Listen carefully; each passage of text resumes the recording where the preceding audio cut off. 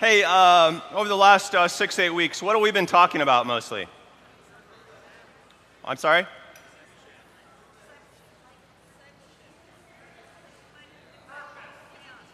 I will accept purpose. I will accept that. Thank you very much. I just wanted to make sure that people were, paying attention and stuff. Purpose, discipleship, stuff like that. I want to teach you. I want to teach you a strong response today. So everybody, give the fist of testimony. Okay, I'm gonna go like this. And depending on how much you feel it, you might really lift it high. Can you do that? All right. Now this is optional, but there's a grunt that goes with it. So you could do the fist of testimony with the grunt of affirmation. All right. All right. That was almost there. Let's try it again. Oh, that was better. That was cool. All right. I felt that. The Spirit was released in that moment. Now, if you kind of go crazy, you could do. Now, hold on. You could do the double fist of testimony with the grunt of affirmation. And this is just like over the top. This is just like crazy. It will probably like sunder the heavens and cause angels to come down. But just, All right, you kind of sucked at that. But let's try it again. The double fist of testimony with the grunt of affirmation. 1, 2, 3. Now see if you can find places to use that over the next 30 minutes because this is going to be a great sermon. You see, I just set that up for you. I totally set it up, and you just whiffed. So try to be a little bit more on the ball with that. Last week, anybody remember last week's sermon? What did we talk about? Did somebody say faith? Oh, the spirit of yeah. And how was that this week? Who conquered this week? Who conquered the spirit of Spirit of whatever. Who did that? I'm not gonna tell you to share a testimony or anything. What was it over here? Who did? Fantastic. You guys, the Gaveas do that so well. Would you mind standing and giving this is family style. All right, go ahead.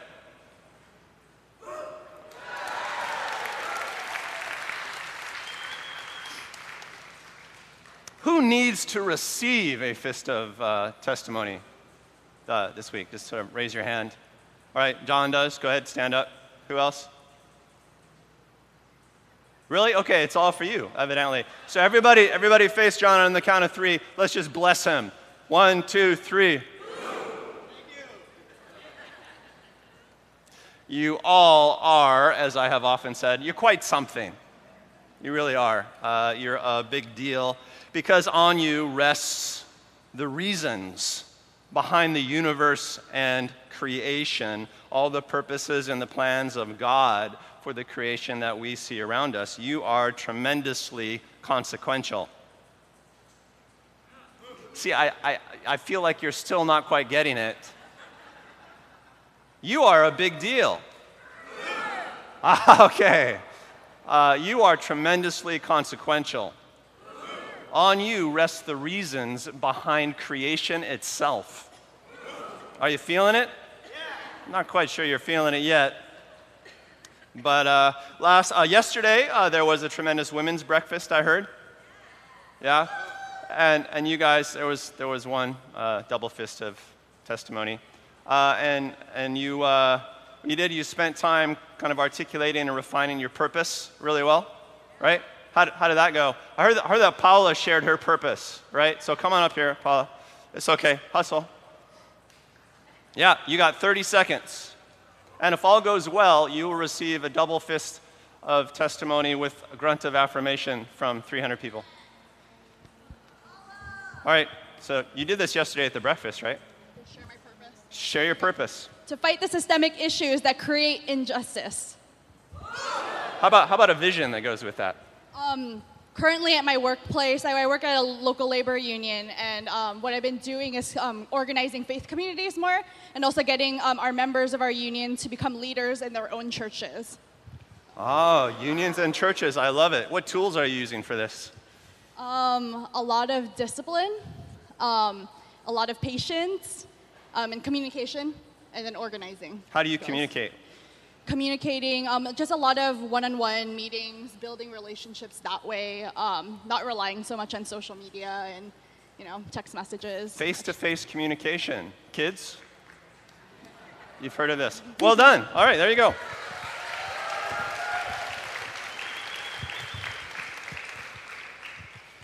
Today I'm going to make a difference in your life by helping you to remember, and what I mean by that is to always remember what's really going on in your life. That's really what I'm going to try to do today, which involves some drilling, which is what we just spent 5 minutes doing. When I say that I want you to remember what's really going on in your life, what I mean to say is that I want you to remember what your purpose is in life and to flow in that. And you might be saying, as per our drills, my purpose in life, how could I forget it? We've been talking about it for 2 months. That's all you have been talking about. And you would be correct, which is why I gave you the quiz question at the opening. What have we been talking about for the last 6 or 8 weeks? Well, we've been talking about purpose and discipling and purpose and stuff like that. But I think it is useful to remember that remembering is an act of will. Because the world is such a swirl. There's so much tumult and chaos in it that to remember what's important from hour to hour, you have to really set yourself to do it. And if you're going to remember anything well, you need to apply yourself in a full-bodied manner. Sonia and I homeschool our son right now, and this is something that I'm always drilling into him. Is that an important fact? Do you need to remember it? How are you going to remember it? I ask him. And he will think for a moment, and he might say, well, I'm going to say it out loud. I say, great, okay, do that. And then he will recite the fact. What else are you going to do? And he's learning to put his body into it. It's like, well, I'm going to remember that when I'm addressing this, when I'm looking this way, I need to remember such and such. He's learning how to construct his memories physically. What else are you going to do? I say, well, I'm going to stop here for a second, and I'm going to write that down. And all of these are skills that a lot of us picked up somewhere in our schooling day, but you have to apply yourself to remembering, otherwise the memory stops being live. And the more important the thing is, I think the more work that takes. And we are a community of purpose at Blue Water Mission. Okay, thank you for that. Which is to say that what we are in Christ, first and foremost, is a community of purpose together.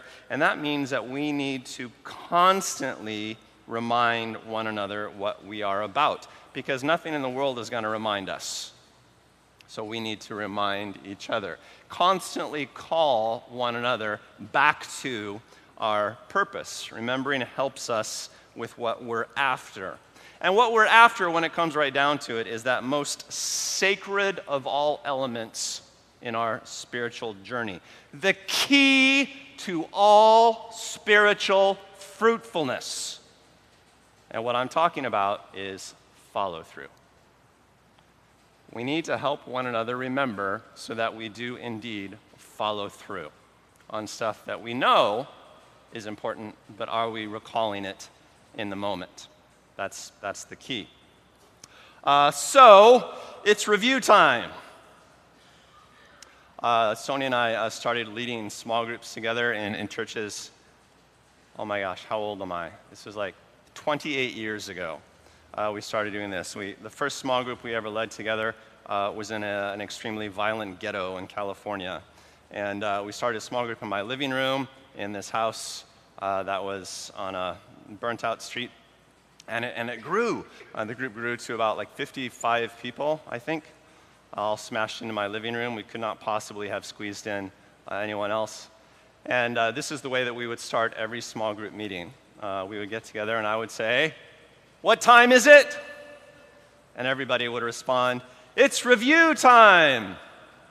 They didn't always say it with that sort of enthusiasm. Frank, you are shaking your head at me. You don't buy this at all, do you? Say, "No, I'm not doing that." No.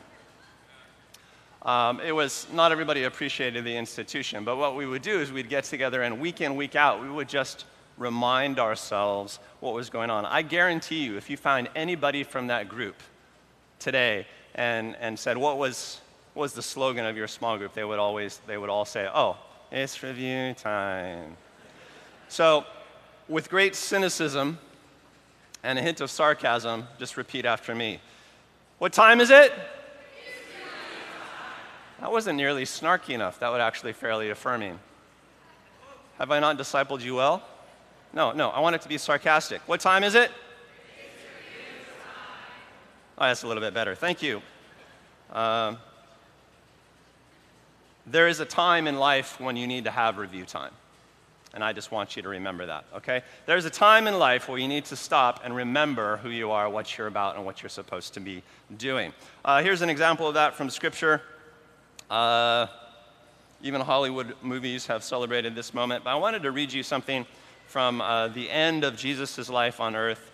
This version is from Luke 22.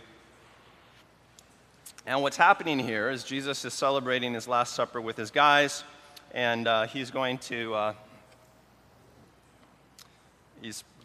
be crucified shortly, and he's gently reminding his fellows that he's talked about this, and that's his agenda for the evening, to really celebrate the love, the relationship, and the community that they have. And while they're sitting there at dinner, a dispute also arose among them as to which one of them was considered to be greatest. Completely missing the point of this dinner that they're celebrating together. They're like, oh, we're in Jerusalem now. Jesus is talking about completing his mission. Obviously, this is where we all become really, really important, and he's declared the Messiah and stuff like that. So they're arguing among themselves, well, which one of us is the most important disciple? Which one of us is the best leader? Which one of us is all that? And Jesus said to him, look, the kings of the Gentiles lord it over them. In other words, the world's leaders argue about that. And those who exercise authority over them call themselves benefactors. The world thinks that the more important you seem, the more you have to give. That's what the world thinks. But you are not to be like that. Instead, the greatest among you should be like the youngest or the least. And the one who rules should be like the one who serves. For who is greater, the one who is at the table or the one who serves it? Well, the one who's at the table. Is it not the one who is at the table? But I am among you as one who serves. What Jesus is saying here is, look, I'm the focal point of this table right now. I have been the focal point of this ministry. But think about it a second. Did I not come as a humble servant? Have I not tried to serve people instead of lording it over them? So he's trying to give them a teachable moment here. You are those who have stood by me in my trials. You've seen how I've had to struggle to pull this off. And now I confer on you a kingdom, a dominion, an order, just as my Father conferred one on me. In other words, I'm giving you what God gave me. You've seen what it's been like for me. You've seen my trials. You've seen how I've not lorded it over people, but served people. You have seen how I have lived out my purpose. And I do that because God gave me a whole kingdom, and now I give that to you. Form your own conclusions. Live like I live, is what he's saying. I confer on you a kingdom, just as my Father conferred one on me, so that you may eat and drink at my table in my kingdom and sit on my thrones. In other words, when you're humble and live purposefully like I did, that will be your glory. Don't become glorious and think that glory begets glory. No, become lowly, become a servant. That's how you get to glory. Simon, Simon. Now he turns to Simon Peter, who has been the most boisterous and probably the lead disciple up to that point. Simon, Simon, Satan has asked to sift all of you as wheat. But I have prayed for you, Simon, that your faith may not fail. And when you have turned back, when you've returned to your sanity, strengthen your brothers. It's a little warning to Simon that I really want to focus on, because what does Simon Peter do after the Lord's Supper? Those of you who know the story of the Passion, what does he do? He denies Christ. Simon Peter is called to account. Oh, you were with Jesus, right? And Simon Peter denies that he even knows Jesus. He does it 3 times, in fact. And And Jesus is evidently aware of what's going to happen because he says, Simon, when you turn back, it's like you feel who's the greatest right now? But whether you realize it or not, you're about to totally blow it. But when the dust settles, strengthen your brothers. Or as I would sort of interpret this advice. Don't mistake greatness with importance.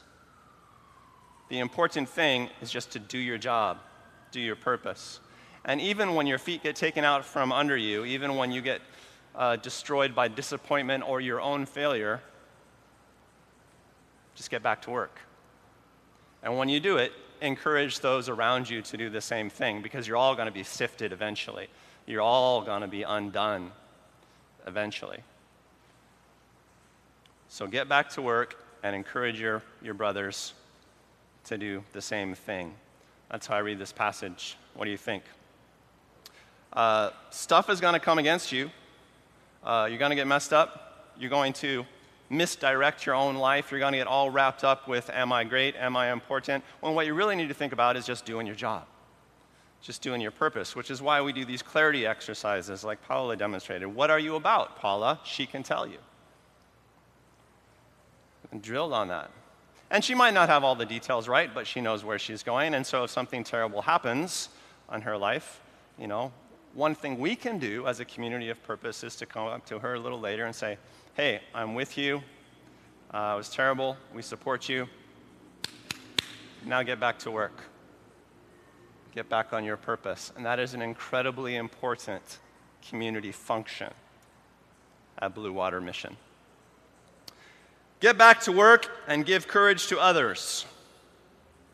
I think that could be a bumper sticker for my life. Seriously. I've been sifted in life. I've been sifted seriously 100 times. Anybody with me?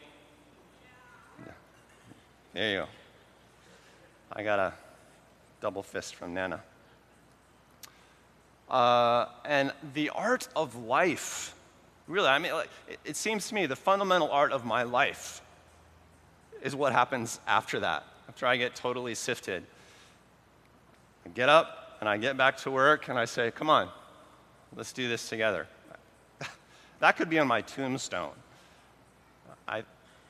That's how fundamental it is for me. Yeah, it will be terrible. So remember what you're about, even when it is, even when you screw up, and encourage others to stay on it too. Encourage others to stay on their purpose. When God talks to me in life, 85% of the time, this is what it's like.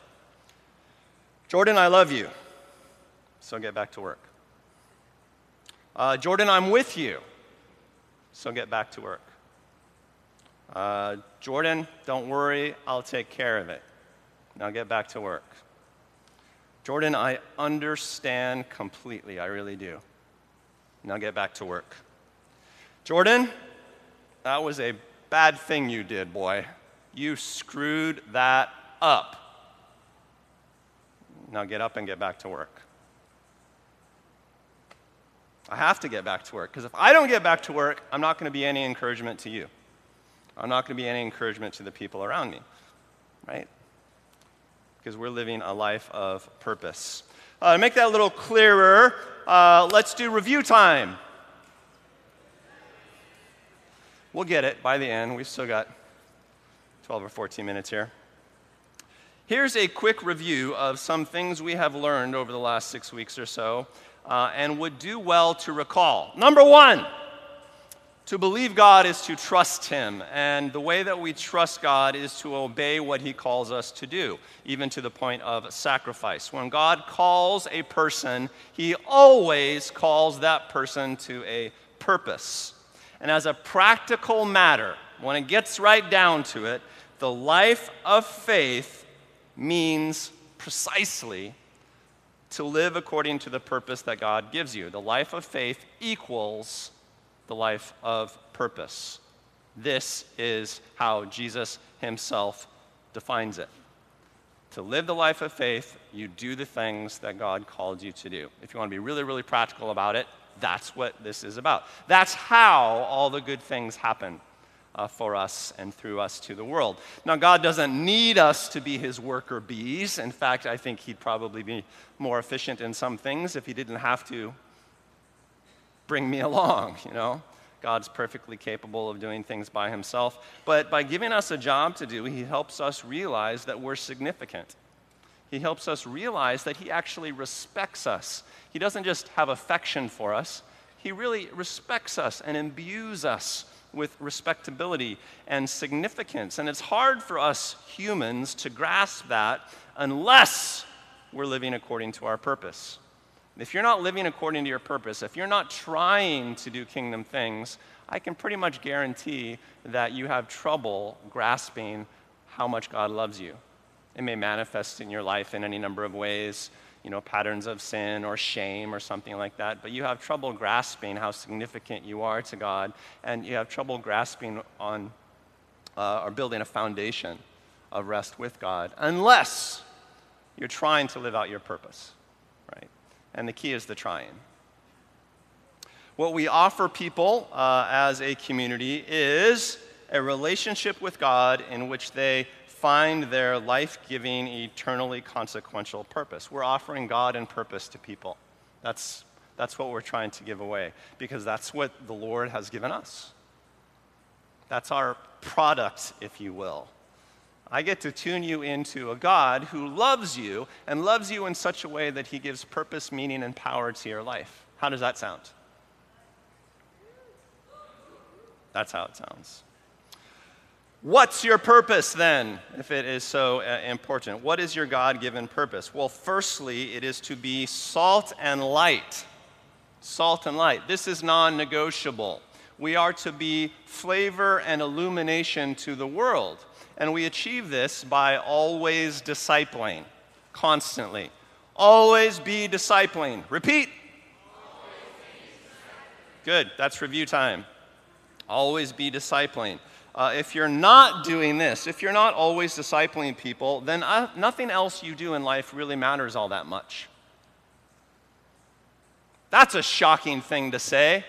I can say it even more powerfully. If you are not being salt and light, if you're not always discipling or trying to disciple, then you are living worthlessly.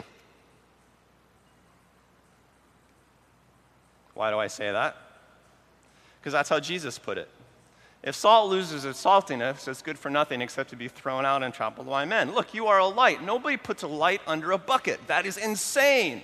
If you want to be who you are, you must constantly be influencing people toward God. And if you're not doing that regularly, then you are utterly, absolutely, tragically missing the point of your life.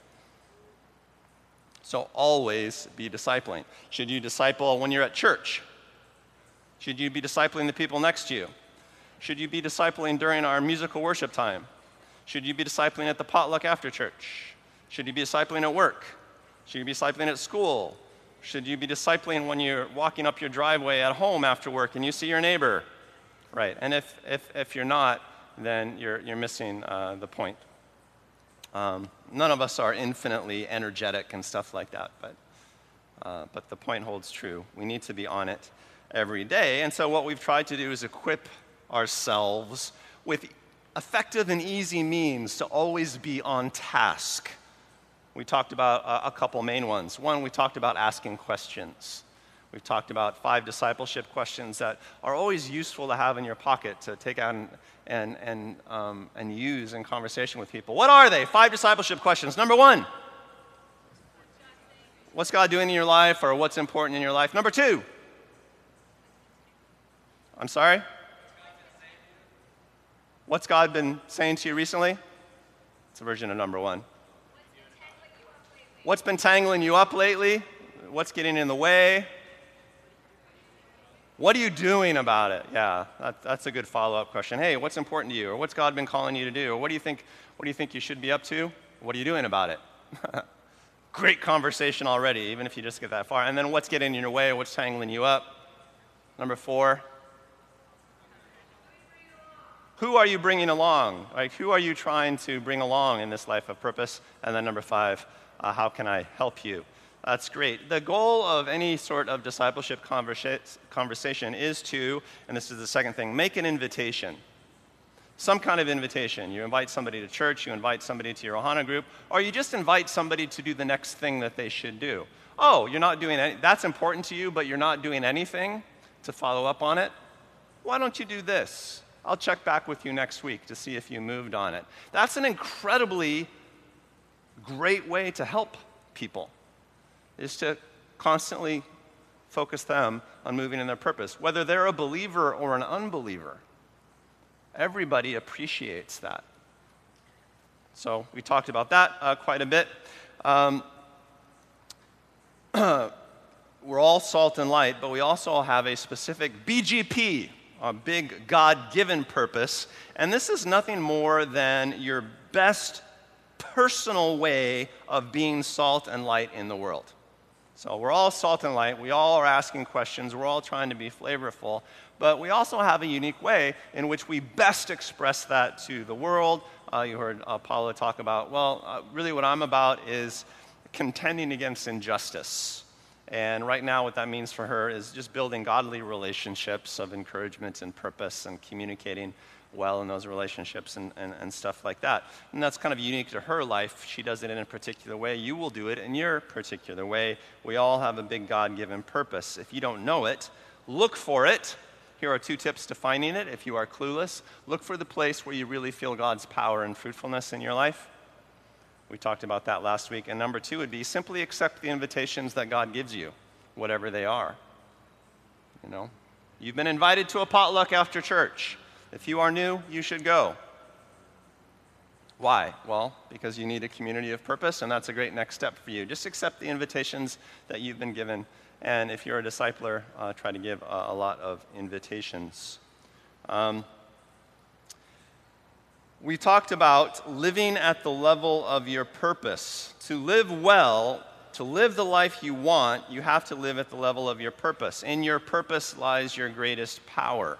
If you are living according to your purpose in life, you are more powerful and better in everything that you do. If you're living at the level of your big God-given purpose, then you'll be a better husband, father, or brother or son in your family, a better mother or wife, sister or daughter in your family. If you are living according to your purpose, you're going to do your job better, whatever your paid job is. If you're living at the level of your purpose, you're going to do your hobbies better, believe it or not, because purpose releases power. Purpose releases power. Or as Jesus said, seek first his kingdom, and then everything else will be added to you. You just have to get the priorities straight. And fulfilling your God-given purpose is priority number 1. That's the way you get the other stuff added in its place and in its proper way. To help you click into your purpose in life, think about having a pathway to purpose. And a lot of us have been experimenting with this since the all-church retreat. Pathway to purpose is what it is to pull off your big God-given purpose. Do you guys remember the pathway to purpose? I'll put it up here on the big screen. You got your purpose or your BGP or your mission, which is supported by your vision, which is the how-to in your life. How do you go about it? You heard me quiz Paul on that. What's your purpose? All right, what's your vision for that? How are you going to go about doing it? And she had an answer. And then there are the tools that you use. For her, it's communication related things mostly. For Erica, it's her art, right? And the artistic tools and her gifts for education and stuff like that. She's trying to do this. She's trying to work it through. And then there are virtues that support all of it. Are you a loving person? Are you a generous person? Are you a disciplined person? Paula mentioned the importance of discipline that she's found. But you have to build this pathway to purpose. And you have to build it well. One thing that people get confused about is the difference between purpose and vision. God gives them a purpose, and they concoct a vision for pursuing that purpose, and then they become committed to the vision instead of being committed to the purpose. You know, I have a vision for my life, and if it doesn't work out, I'm throwing God out with the rubbish. You know, the fact is that visions can change over time. When I first started to be a church planner, I did not conceive that I would be planting a church in Honolulu, Hawaii. At the time, I was actually living on the East Coast of the mainland. My vision got radically adjusted, but my purpose has not waned. I I build cultures and I build faith communities. That's what I've done for almost 30 years now, since I was in college. So don't get confused about that, and don't get thrown off if you have to adjust your vision in order to serve your big purpose. Then when you've figured out those things, we want to remove limits, we want to lay tracks, and we want to concoct clear action steps for ourselves. What are you going to do this week? If you don't know, then you're not going to move on your pathway to purpose. It's going to be a wasted week for you. Oh, I got 2 fists back there. With a grunt of affirmation. That was half affirmation, half exasperation, but I appreciate that. That was a real moment right there, and I appreciate that. Those of you who are at the all-church retreat, we spent some time removing limits, laying tracks, and defining clear action steps, which are the key to follow the rule. If you do all this stuff, I mean, you can use different terms for it, and you don't have to go about it exactly the same way, but you know what this is? Figuring out your purpose, and then figuring out a pathway to purpose, and then contending against limits, and making positive statements in faith, and defining for yourself clear action steps. You know what that is? It's what we have a word for it in the church. Discipleship. Yeah, evidently we have several words for it in the church, but this is a biblical form of discipleship. Really, when Jesus discipled his guys, he discipled them on their path of purpose, right? The first thing he said, come follow me, I'm going to make something of you. I'm going to make you fishers of men. On you, Peter, I'm going to build a church. Nathaniel, you're a true Israelite in whom there's nothing false. You're a truth teller. He was constantly doing that, and then he spent the next few years making sure they were on their task. That's discipleship. That's it, to release people into purpose. And so we have good tools to do that around here. We have good tools so we can be on it. If you're stuck in life, if you're hungry in life, you feel like you just need nourishment, if you are overwhelmed by the spirit of or whatever, you just have no zest in life, if any of that stuff applies to you, then these things that we're reminding ourselves of, those are the things that you need to be thinking about, you need to be working on. Let me be the first to remind you today, you got to get on it. Because the reason you feel stuck, and the reason you feel hungry, and the reason you're just kind of is because you're not on it. Maybe you've been sifted recently, I don't know. But come on, let's get back on it. Let's follow through. It is the key to your life. And I'm here for you. I will kick your butt and help you clarify your purpose, and so will dozens of people sitting around you, because we know how, do we not? Thank you. But I want everybody to know this, which is to say, I want everybody to remember this. Chaos gets in the way. Every hour, every day.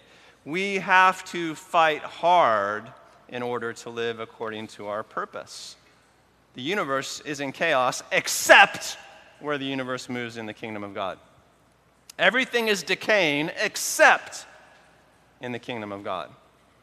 Everything is confused, swirling, and disorganized except in the kingdom of God. And so we need to fight. As Jesus said, the kingdom of heaven advances by force. Everybody remember this? You have to have a forceful attitude to pull it off. There are certain ways that chaos uses constantly to defeat us. Vagueness. Chaos loves for you to keep things vague, which is why we've been drilling on, hey, what's your purpose? Say it. Nope, say it more succinctly in that. Write it down. Why? Because we're fighting vagueness. Mostly vagueness in your life doesn't come from uncertainty. Mostly vagueness in your life comes from just not thinking. You're just not putting much energy into getting clarity. And chaos loves to keep it vague. Chaos loves to keep options open. Are you going to go to church today? I don't know how I'm feeling. Are you going to go to a HANA group this week? Well, maybe. It's been a long week. I'm not really sure. Are you going to call so-and-so and, set up an appointment with them this week so that you can be the influence that you should be? Well, if I have time, vagueness has got you. It's got you by the throat and completely ruining your life. Delay, I think, is another huge one. Chaos doesn't try to get you to abandon your purpose. It just tries to get you to put off doing purposeful things. You're going to put off doing it today. I'll get to it tomorrow. Well, I mean, Mondays are busy. I'll get to it Wednesday. Well, I don't know. Now I'm feeling a little low. Maybe I'll get a shot of adrenaline at church this week and take it up next week. There's always next Monday. And what you're doing is just delaying infinitely. Half-built towers in life, and one of the ways that chaos uses. Chaos, if it cannot prevent you from starting your important project, chaos will do everything it can to keep you to only doing it half-heartedly. This is why Jesus talks so constantly about half-built towers, about not counting the costs, about being lukewarm. Jesus says, hey, look, be hot or cold, just don't be lukewarm. Don't do things halfway. We don't want to be half-assed, we want to be full-assed in life. Important kingdom principle. Undisciplined, undiscipled emotions. Some of us just follow our feelings around without realizing that actually we can shape our feelings with choices for virtue. You know, sometimes it doesn't matter how you feel. You just got to do it anyway. And eventually your feelings come around. You can disciple emotions like you can disciple anything else. By contrast, the ways of faith, or as we say around here, the ways of trying things, because we're only responsible to try, right? The ways of try include being clear on purpose. Clarity of purpose is huge. Routines are huge. Having routines for important things, which means that you've set priorities and you're doing them routinely. Every day, every week, you have a routine. You do not question whether you, come to church. You do not question whether you go to a Ohana group. You do not question whether you make one phone call a day in order to encourage someone along their God-given purpose. If you set it up as a routine, you don't question it. You don't have to spend all the energy deciding. It's just what you do. It becomes who you are.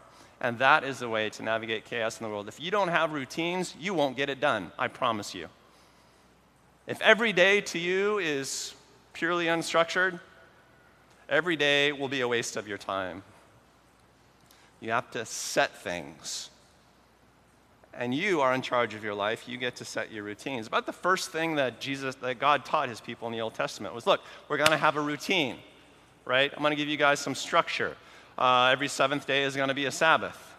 There are going to be certain festivals. This is the way you go about this. This is the way you go about that. Because he wanted to give them a means of navigating through chaos. So what are the important routines in your life? If you're not clear on it, you're dead in the water. You're dead in the water. You can disciple your emotions. We've talked about that. And the big thing that the disciple needs is absolute contempt for fear. What scares you? Treat it with contempt. Treat it with a little bit of disdain. Learn to try anyway. You know, there's so many things that we want in life. There's so many ways to approach life. You know, there's so many different ways to see life, so many ways to understand life. And the older I get, the more I just want to do my job. You know, the more experiences I have, the more things that I endure in life, the more I've realized that, you know, when I get up in the morning, I just got to do what I'm meant to do, what I'm supposed to do. And in my waning years, in my waning hours, I'm going to be thinking about those dearest to me at the end, but I'm also going to be thinking about this. Did I do what I was supposed to do? That's going to be the question on my heart. Did I do what I was supposed to do? And I don't want that question to bring a lot of regret to me, because there's going to be a point in which it's just too late, right? Not too late for God loving you. Not too late for the Lord redeeming you. Not too late to be received into the Father's arms. It's never too late for that. But we do have a life to spend. And there are wise ways to spend it and unwise ways to spend it. And at the end of my life, I want to feel like I did what I was supposed to do. And I'm old enough to realize that that's hard. It's hard to do what you're supposed to do. So I've really dedicated myself to learning how to get it done. That's why I say I'm just focused on doing my job. My big God-given job, but my job nonetheless. You know, the way that you're never going to understand an eagle until you see that eagle spread its wings. You're never going to understand your life until you're moving in your purpose. Never understand my life until you see me move in your purpose. You gotta spread your wings. Otherwise, you've never taken off. I want to get that right. So let's end very, very simply. I'll just take 2 minutes here. Break out your smartphone or a pen and piece of paper or write on your bulletin. And this is all a reminder an encouragement to get back to work, to follow through this week. So write down one action step, one thing that you're going to follow through on this week. It's got to be this week, right? So don't write down one action step for 2017 or something like that. No, for this week, because purpose is every day. One thing that you're definitely going to do, don't make it too big. Just make it specific. Go.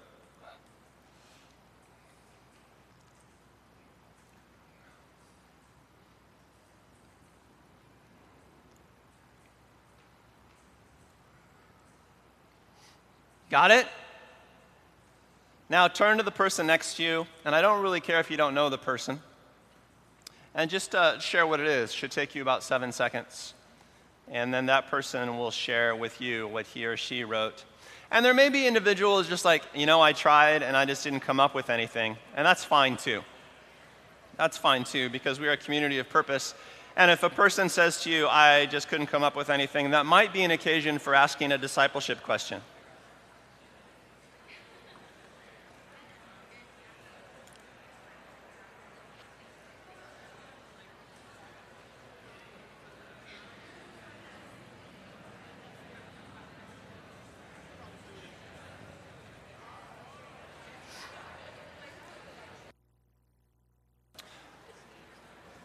Father God, I just pray for a breath of life, for an anointing of your Spirit to follow through on these action steps so that we can be people of purpose as we were born to be.